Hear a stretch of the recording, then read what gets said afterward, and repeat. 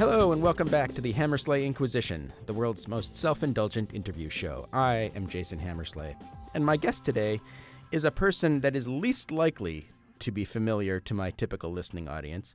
She is, essentially, a friend that I made accidentally and in secret.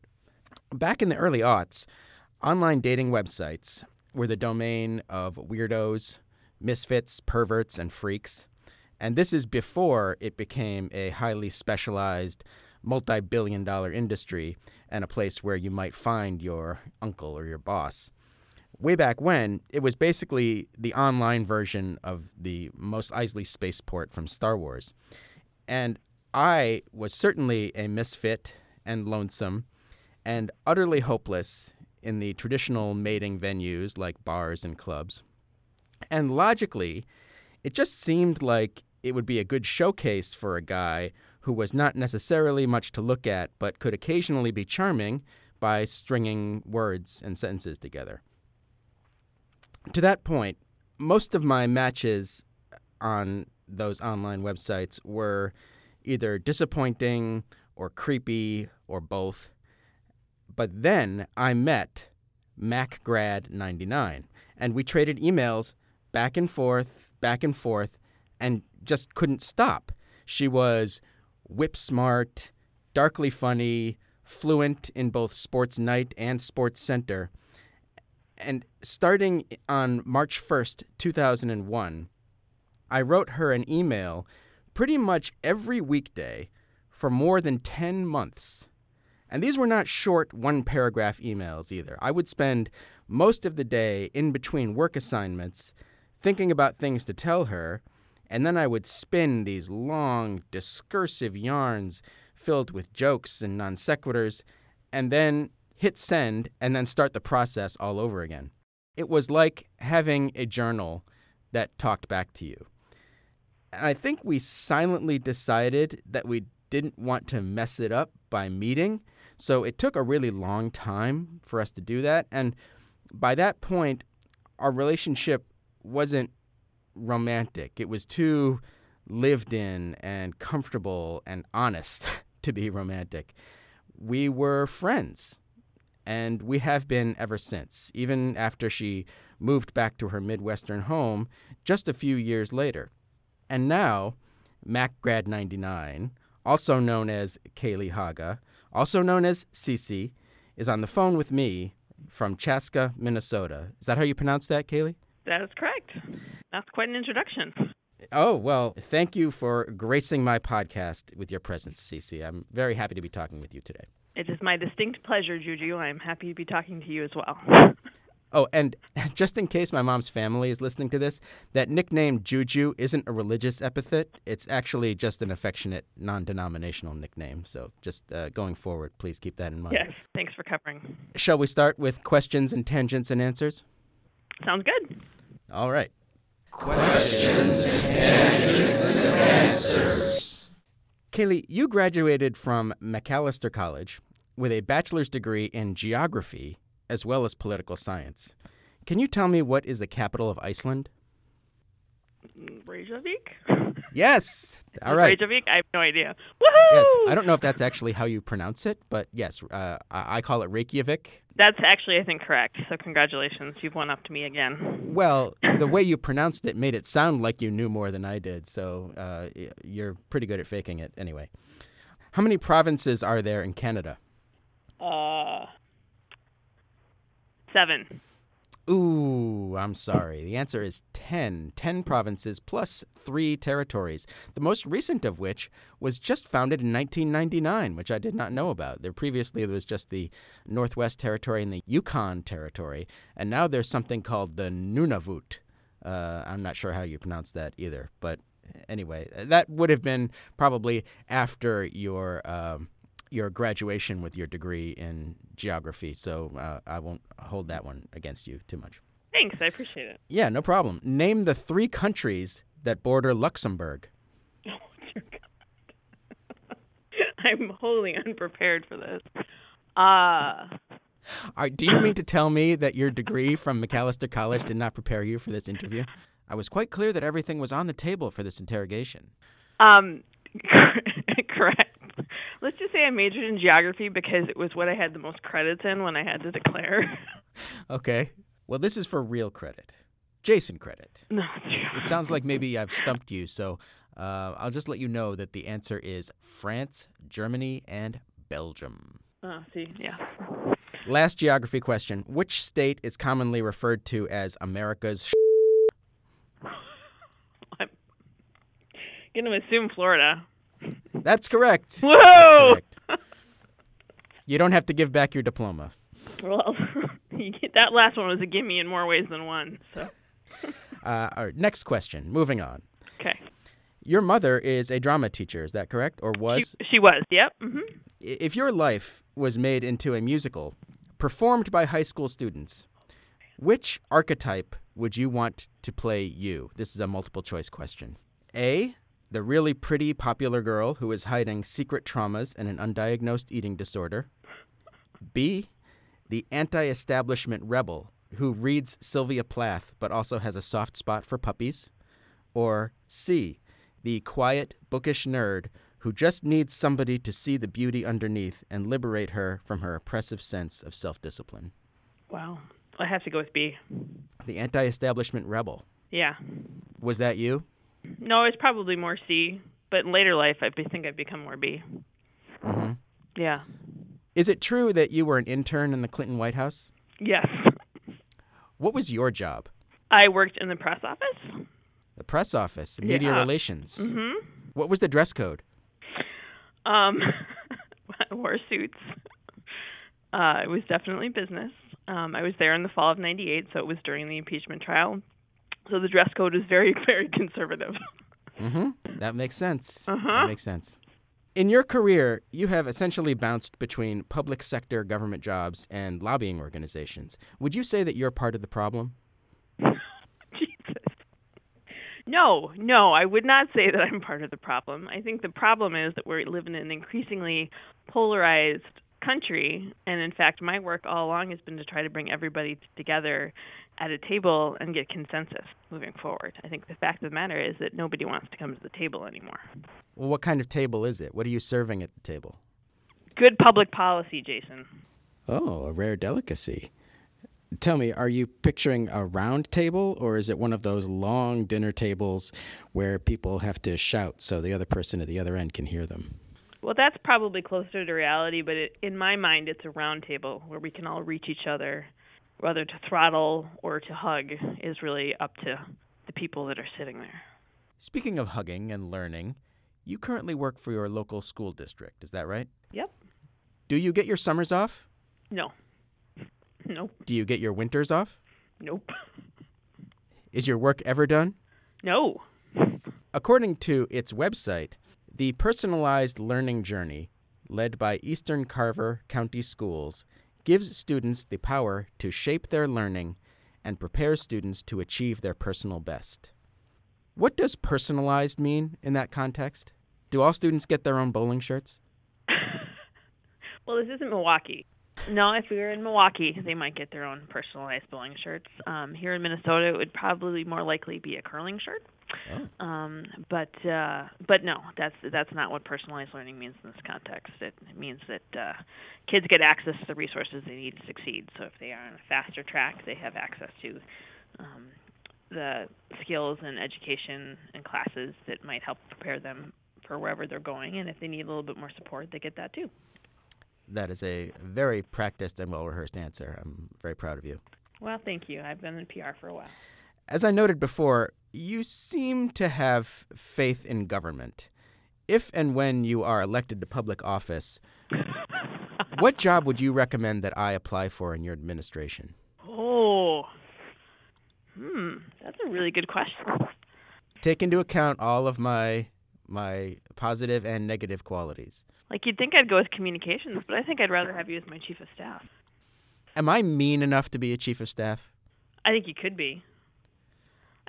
You've never made me angry enough to see me mean enough to be a chief of staff. Well, but you don't need to be, like, I'm not talking about, like, the Rahm Emanuel model necessarily. Like, you don't need to go out and kill people for me. Did I miss a news item about Rahm Emanuel? No. But I think your chief of staff needs to be somebody who's going to be honest with you and has got a good practical sense of what might work and what wouldn't. And I think those are both qualities that you have. You can get an assistant chief of staff to go break kneecaps. I'm very flattered that you think of me that way. I worry that I would be maybe not even too nice, but too naive. That's true. For politics in general. But nevertheless, that's a very kind thing for you to say. Well. Speaking of running, is jogging still your preferred form of exercise? I run. I don't know that I jog. Now we're going to get snotty. Oh, what's the difference between running and jogging? Well, jogging feels like something that you do, like I run races. Like I actually physically exert myself as opposed to just kind of moving sort of fast in a velvet sweatsuit with makeup on. So it's about intent? I think so, yes. Purpose? Intensity, intent, yes. Mm-hmm. I have often asserted that runners, and I mean people who are super intense and kind of pathological about it, people who run races, are tortured souls who are either running away from something traumatic or running toward something redemptive. Granting this premise for a moment, which of those would you say you are? I'm running from trauma for sure. Yeah, I think that's actually pretty astute. I mean, I'm sure there are some people that run just because they're actually naturally athletically gifted, but the rest of us poor souls are either running from or towards something. Well, I think it's wonderful that you found a form of therapy in which you could potentially get a medal at the end, because that doesn't happen with most forms of therapy. That's true. Maybe it should, though. Maybe more people would pursue therapy if they got some sort of participation trophy. Yeah, it's hard to sort of judge an objective measure by which someone would sort of earn a trophy. How many breakthroughs can one person have? But that's true. Some days just showing up is enough. All right, you may have a point there. I think you and I might be onto something. We could probably write a proposal on this. There you go. How many tattoos do you have, Celi? Boy, I kind of lost count. That means you have a lot. I have a lot. Yeah, I have more than 12 and less than 20. What do you think are the criteria for a good quality tattoo? Well, certainly the shop needs to be clean and registered with the state. Oh, that's very practical. Let's. I'm talking about the aesthetics, though. I am not a tattoo snob. I think a quality tattoo has to be something that is personally important to you. So whether it's a lifelike image or a Animaniac or something like that. I mean, as long as it's relevant to you, it doesn't really matter what other people looking at it think. How cool would a Jason Hammersley logo have to be for you to consider adopting it as a tattoo? Jason, I love you, but I don't think that I would probably put a Jason Hammersley tattoo on my body. What if you thought of it as a sponsorship opportunity? Yeah, no, that's not how I roll.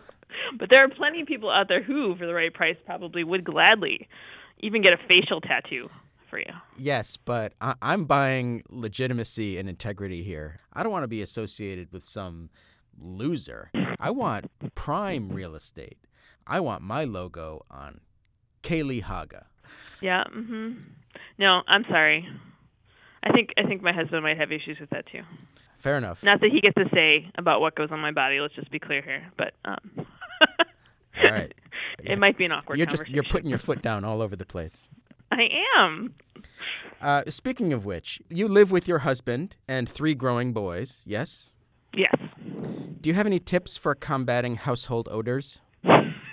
I don't mean to perpetuate any outdated stereotypes about gender roles with that question, but nor do I want to suggest anything about the Haga household. But it's a natural question. Yeah, no, absolutely. Well, I think start them on deodorant early. That's important. Nightly showers. Nightly showers are key, and definitely letting the boys have their own bathroom is important to the survival of all.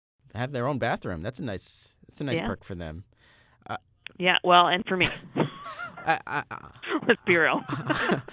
On the whole, what is the toilet seat situation like in the house? Up or down? Oh, they've all been very well trained. The toilet seat is always down.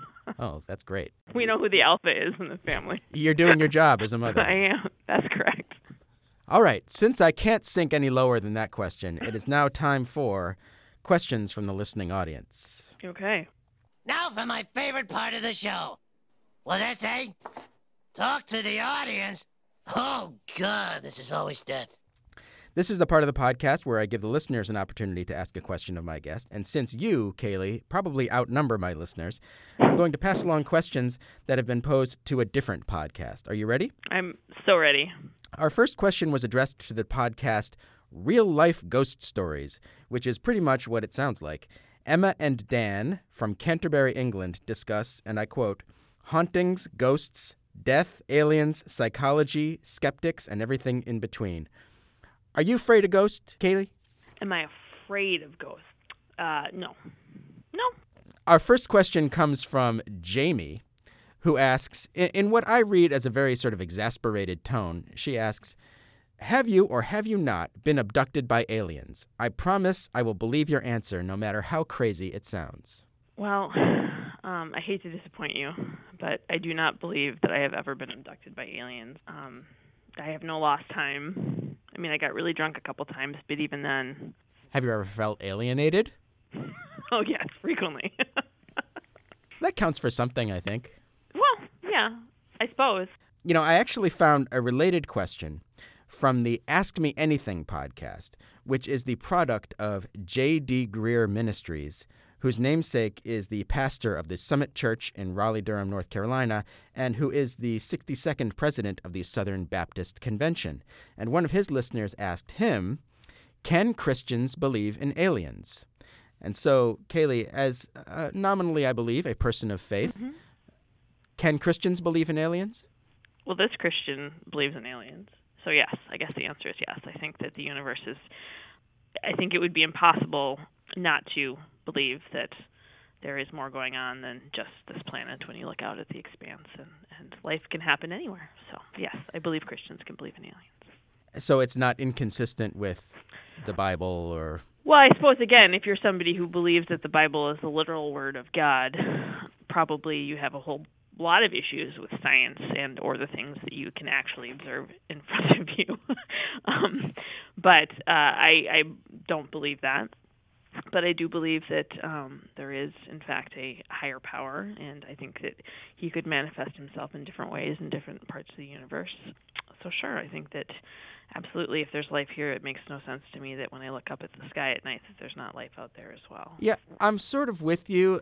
One part of my brain believes that it's mathematically unlikely that we're totally alone as sentient life forms in the universe, but then there's part of my brain that also thinks it's just pure hubris to think that we are anything more than just a totally random fluke or glitch that takes place in this infinitesimally brief period on galactic timescales.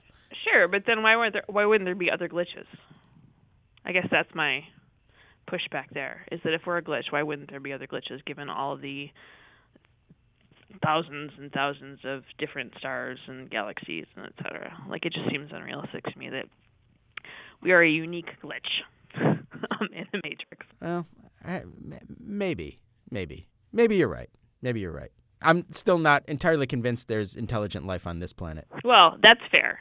Well, that sort of segues very well into the other question that I have from that Ask Me Anything podcast with Pastor J.D. Greer. And he received a question, is America exceptional?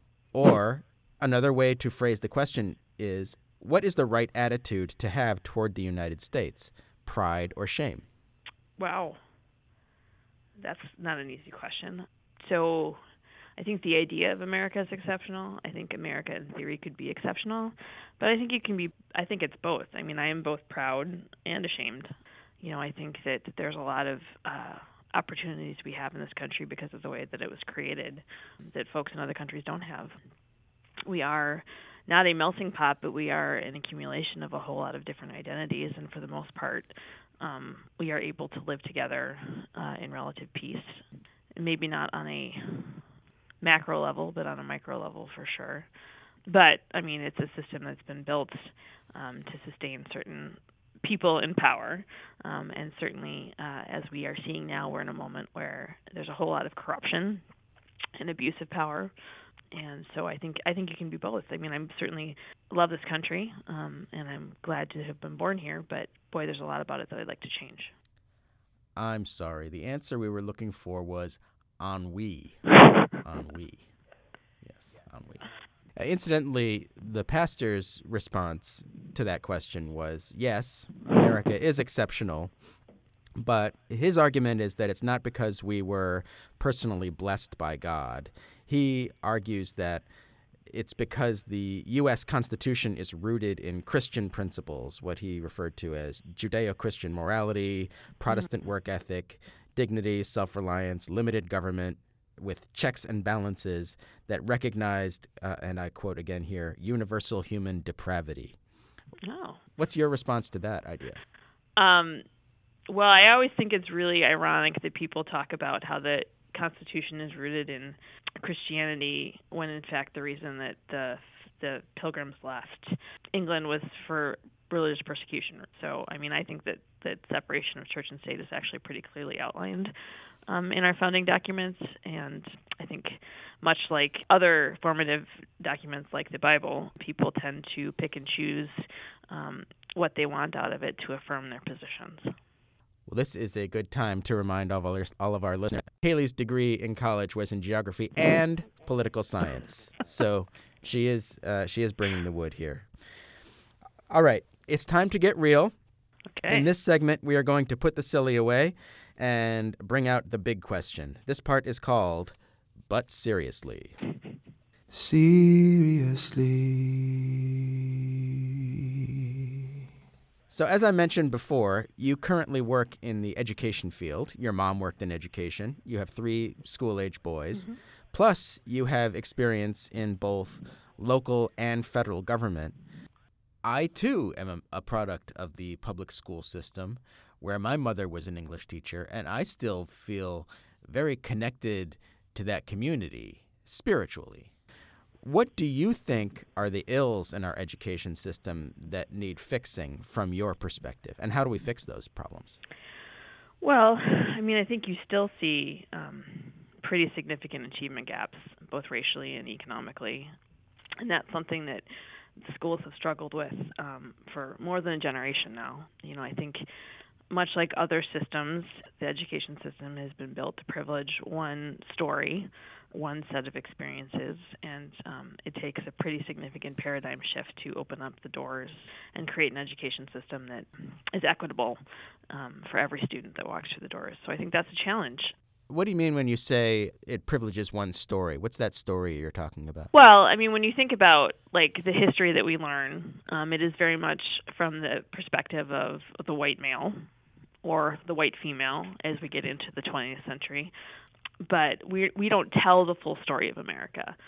We don't give a lot of people who have families that have lived in this country for generations the opportunity to see their own stories in what we teach people, in the literature that we teach, in the history that we teach. I think that's a problem because we're getting only one side of the story.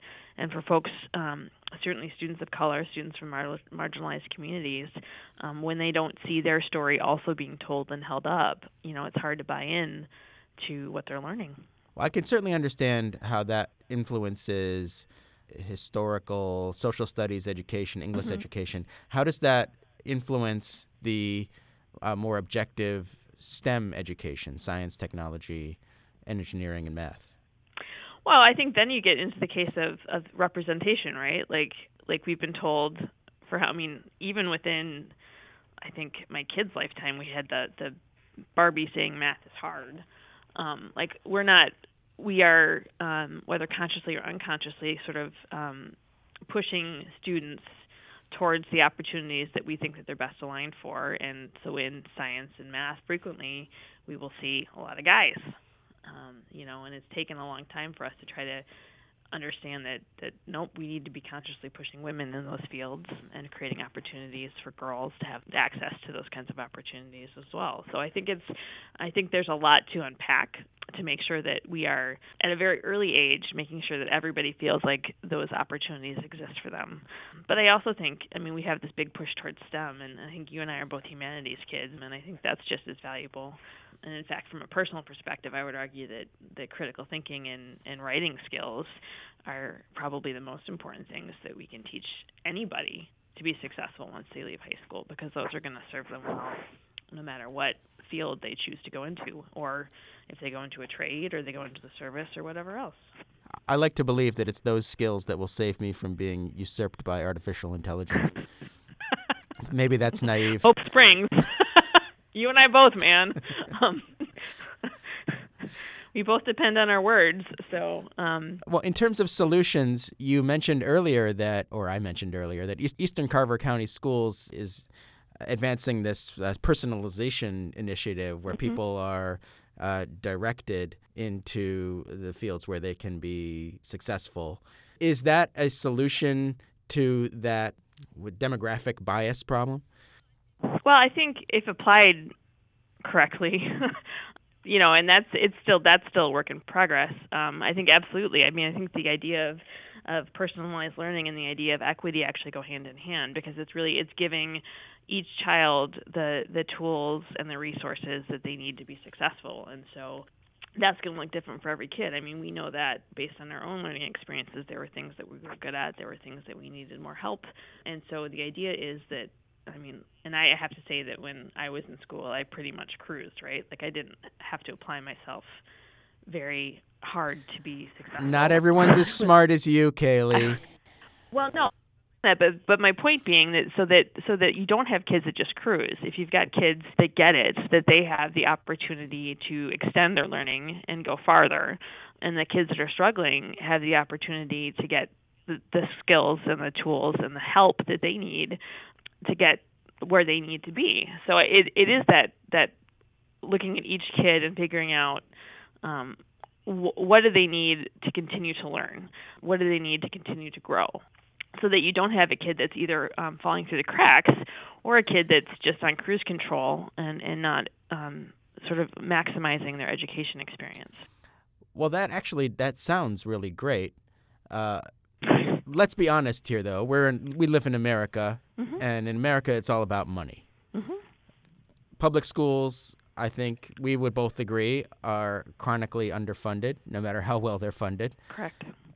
Can communities like yours or like Webster, New York, where I grew up, can they accommodate school budget tax increases? And if not, where should that funding come from? That's the big question, right? I think people think... That's why I asked it, Celi. God, it's a good thing you're not within arm's reach, because I would have smacked you.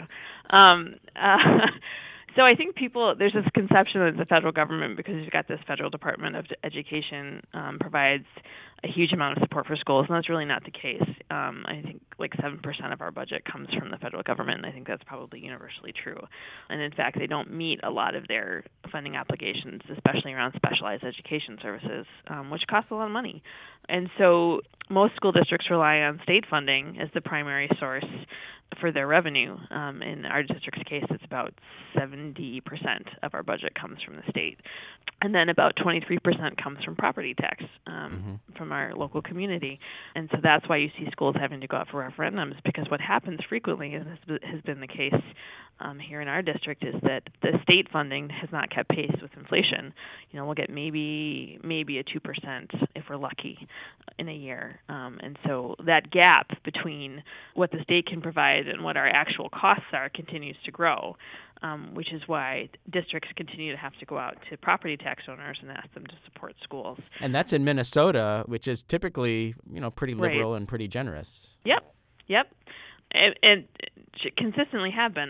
Referendums, I don't know what the percentage is statewide, but for the most part they pass. But there is a push right now in our state to go to fully funding education via the state as a means of being more equitable in terms of funding, because, it really is true. You have You have communities that are very supportive and very affluent and are able to pass operating levies without any trouble. And then you have communities, especially in rural parts of Minnesota, where they won't even go out for a referendum because they know that there's just not the support for them. And so they're continuing to have to make do with less and less and less.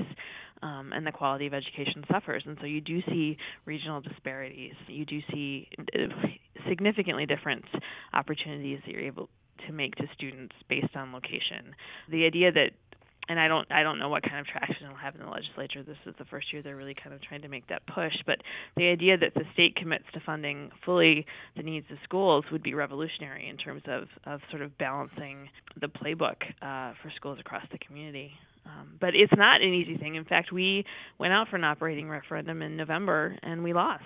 And so we are looking at making $10 million in cuts in our district. And it's going to affect teachers, and it's going to affect students, and it's going to affect the whole community. And that's a really hard thing. Nobody wants that to happen, but the reality is you go out to the taxpayers, you make your case, and if they decide that they don't feel like that investment is important, then you have to deal with the money that you've got.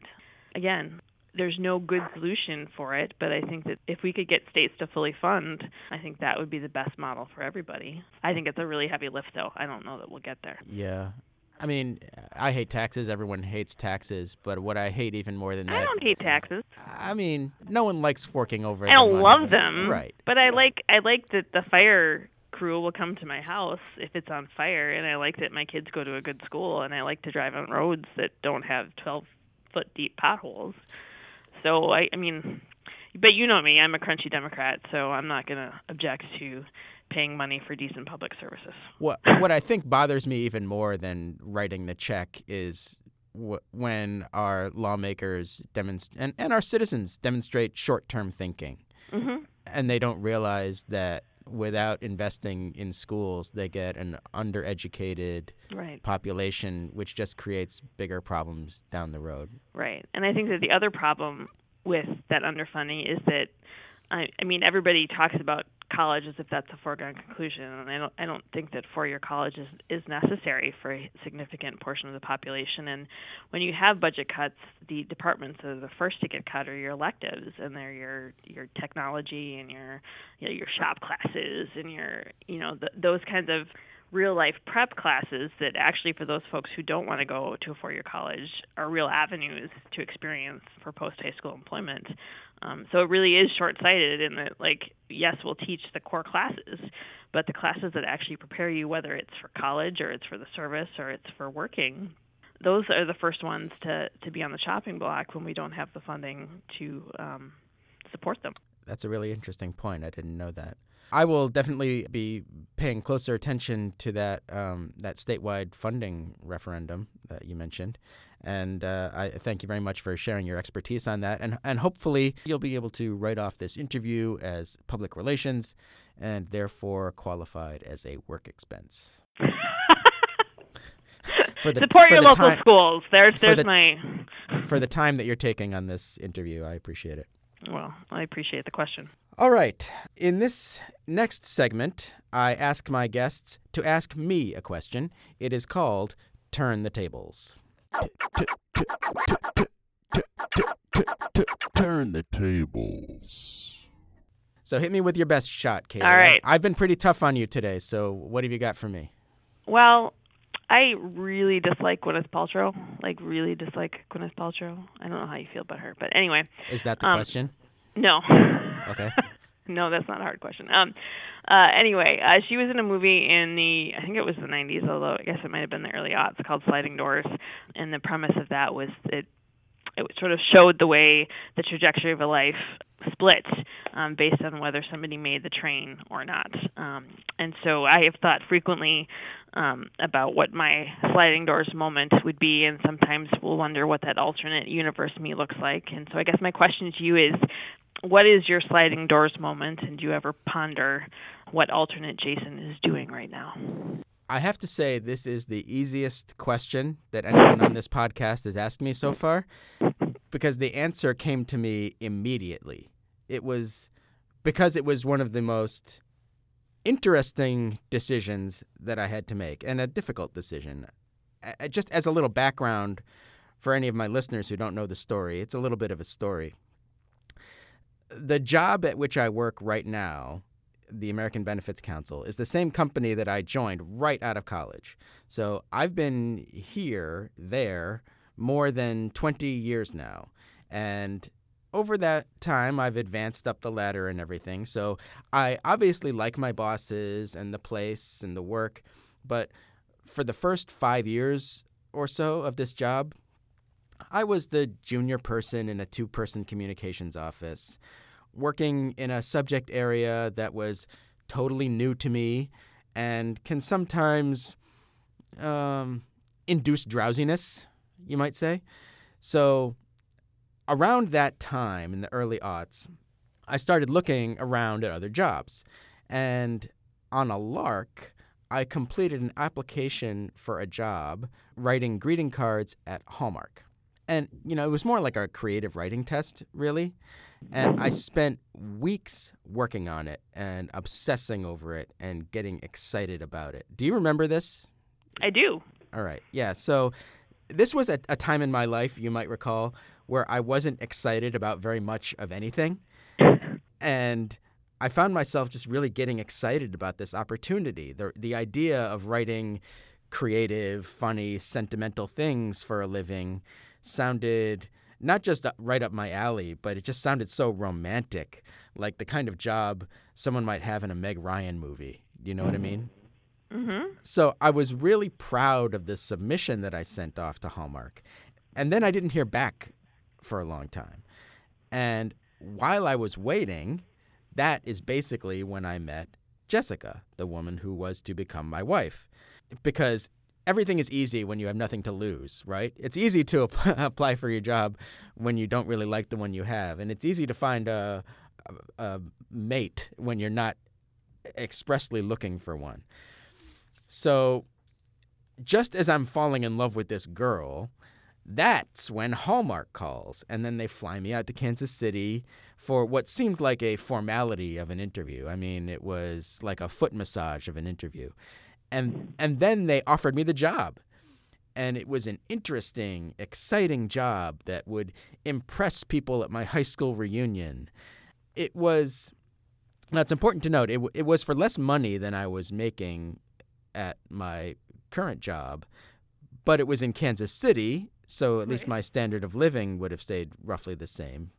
But again, because it was in Kansas City, I didn't feel at that point, and like a couple of months into this relationship, I didn't feel like I could realistically ask Jessica to move there with me or commit to another long-distance relationship because we had both had, kind of bad experiences after us just having been together for a few months.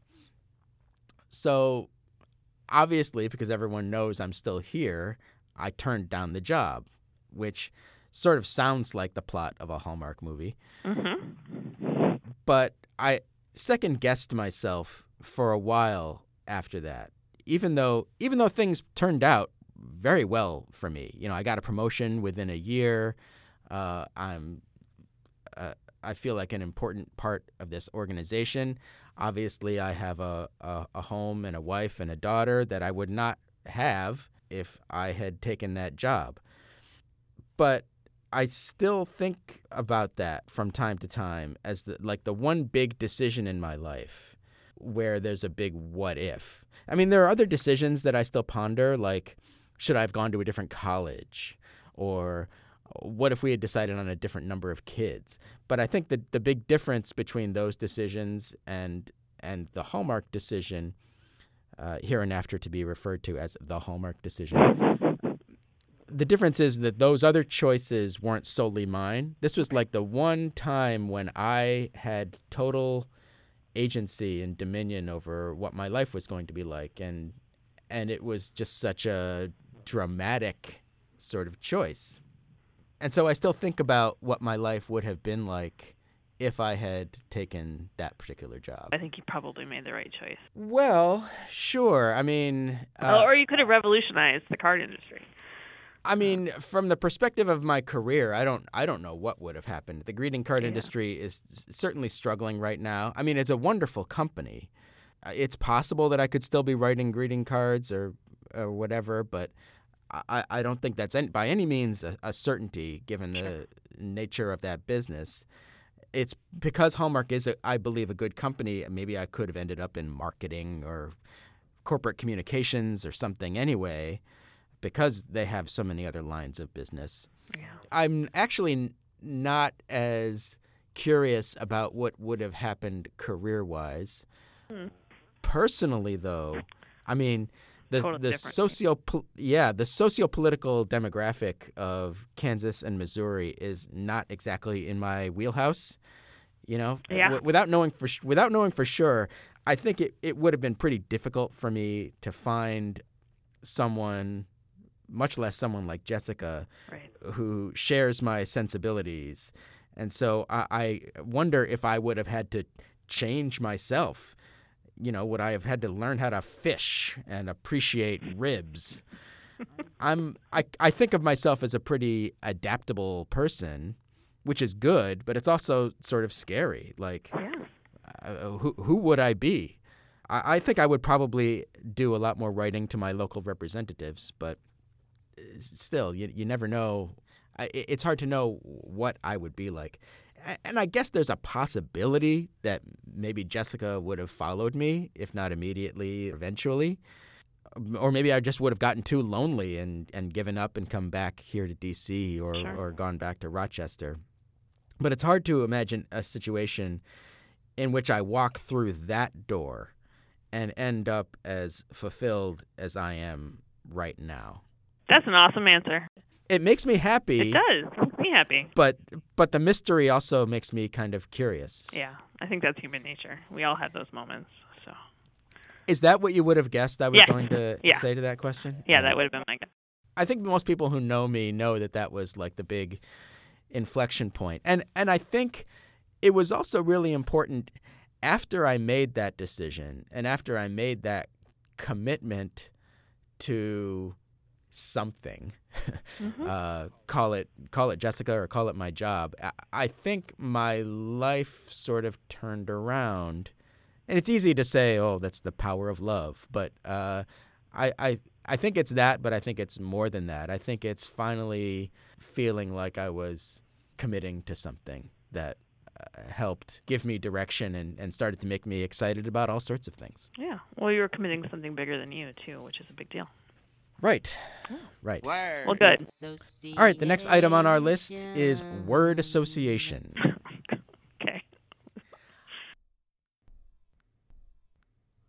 I will give you 10 words, one at a time, and all you have to do is say the first word or short phrase that comes into your head. Great. I call it the easiest game in podcasting. Are you ready to clear your mind? I'm well, as clear as it can be. All right. Here we go. Okay. Word. Smith. Were you laughing because I sounded like Justin Timberlake just then? Also, yes. Yeah. Okay. You definitely sounded very white. Congratulations. I don't know that that's worth a congratulations, but thanks anyway. You're welcome. All right, next word. Matt. Matt? Matt. M-A-T-T. Okay. All right. Love. Fun. Killer. Fun killer. That's not me, is it? No. Okay, Me. good. That's you? Depends on the context. I just ask my children. Okay. Sorry, we can't explore that. Folks. Genuine. Run. Fast. Toilet. Humor. Washington. Home. I thought there was a chance you were going to say toilet, but I'm glad you said home. I don't think. If you'd said Capitol Hill, I might have said toilet. I tried to prime the pump there. All right, continuing on. Great. Books. Solid. Jason. Aw, Kaylee, thank you. You're welcome. Last one. Bananas. Gwen Stefani. I think that's a totally legit response. All right. All right. For our grand finale, it's time for the segment that's half eulogy, half apology. I call it Eulapologies. Listen if you please. Eulapologies. So I'm going to level set for a minute here. You and I, Kaylee, we've been friends for almost 20 years, which is kind of hard to believe, but it's almost 20 years. And over those 20 years, I would guess that you and I have hung out in person maybe a dozen times, maybe. And the total amount of time would probably add up to maybe 24 hours. The vast, vast majority of our interaction has been via messages typed out on a keyboard. When I was younger and more optimistic and more romantic, I believed that idealistic things like love and friendship were constant and unstoppable, and obstacles like physical distance were trivial. I thought that people who gave up on love, particularly in long-distance relationships, were simply weak or not committed enough. And then I actually tried a few long-distance relationships and failed miserably and got my heart crushed. And friends moved away and lost touch. And I came to think that relationships required shared experience to really endure. You have to actually share airspace with people. And then you and I became pen pals. And those disembodied conversations of ours restored my faith in the idea that some kinds of connections are transcendent, that really fulfilling relationships are not necessarily about sharing airspace or experiences or even a lot of common ground necessarily. It's about sharing the little trivial things, the things that individually you might not think to bother a person with, but when you add them all up, they add up to personality or maybe even a philosophy, if you want to be really grandiose about it. I think the willingness to summon the energy and risk embarrassment to share those mundane or even embarrassing thoughts and play with those thoughts a little bit, like revel in them, I think that's what the essence of love is. And I think that is the opportunity that you gave me when you wrote back every day. I'm going to tell you something that I think I've told you before, but it's the truth, and it's pretty, so it bears repeating. In Kurt Vonnegut's novel Slapstick, he writes about his process in an extended prologue to the book. And he writes, and I'll quote now, "My sister was the person that I had always written for. She was the secret of whatever artistic unity I had ever achieved. She was the secret of my technique. Any creation which has any wholeness and harmoniousness, I suspect, was made by an artist or inventor with an audience of one in mind." And I think that if I had to pick one person who is like that for me, it would be you. And this is not to denigrate anyone else in my life. I know a lot of great writers. Of course, my wife and my daughter, I communicate with them on a level that is even more transcendent in a different way. Mm-hmm. But because I met you at that time in my life when I really had nothing but my own thoughts, and I had to put them down in a way that another person could understand them, and that person was so often you, I think you ended up being that person for me. One part of that, I think, is that you're a great writer. I think you know in your bones that that's a big part of who you are. You can hear it when you talk even. And impressing you is a really impressive thing. You're also a really great listener, or maybe reader is the right word, which not all great writers are. because you pay attention to the little things. But what makes me want to share with you is your perpetual willingness to play along and humor me. And with my other friends, I can sort of chalk that up to a pre-existing relationship, like they have this history that they can call upon. But with you, that's how it's been from the very beginning. And I hope that you and I never lose that connection, because it's since I consider myself a writer, it's really important that I sort of have your voice living in me. Incredibly sweet, and it means a great deal.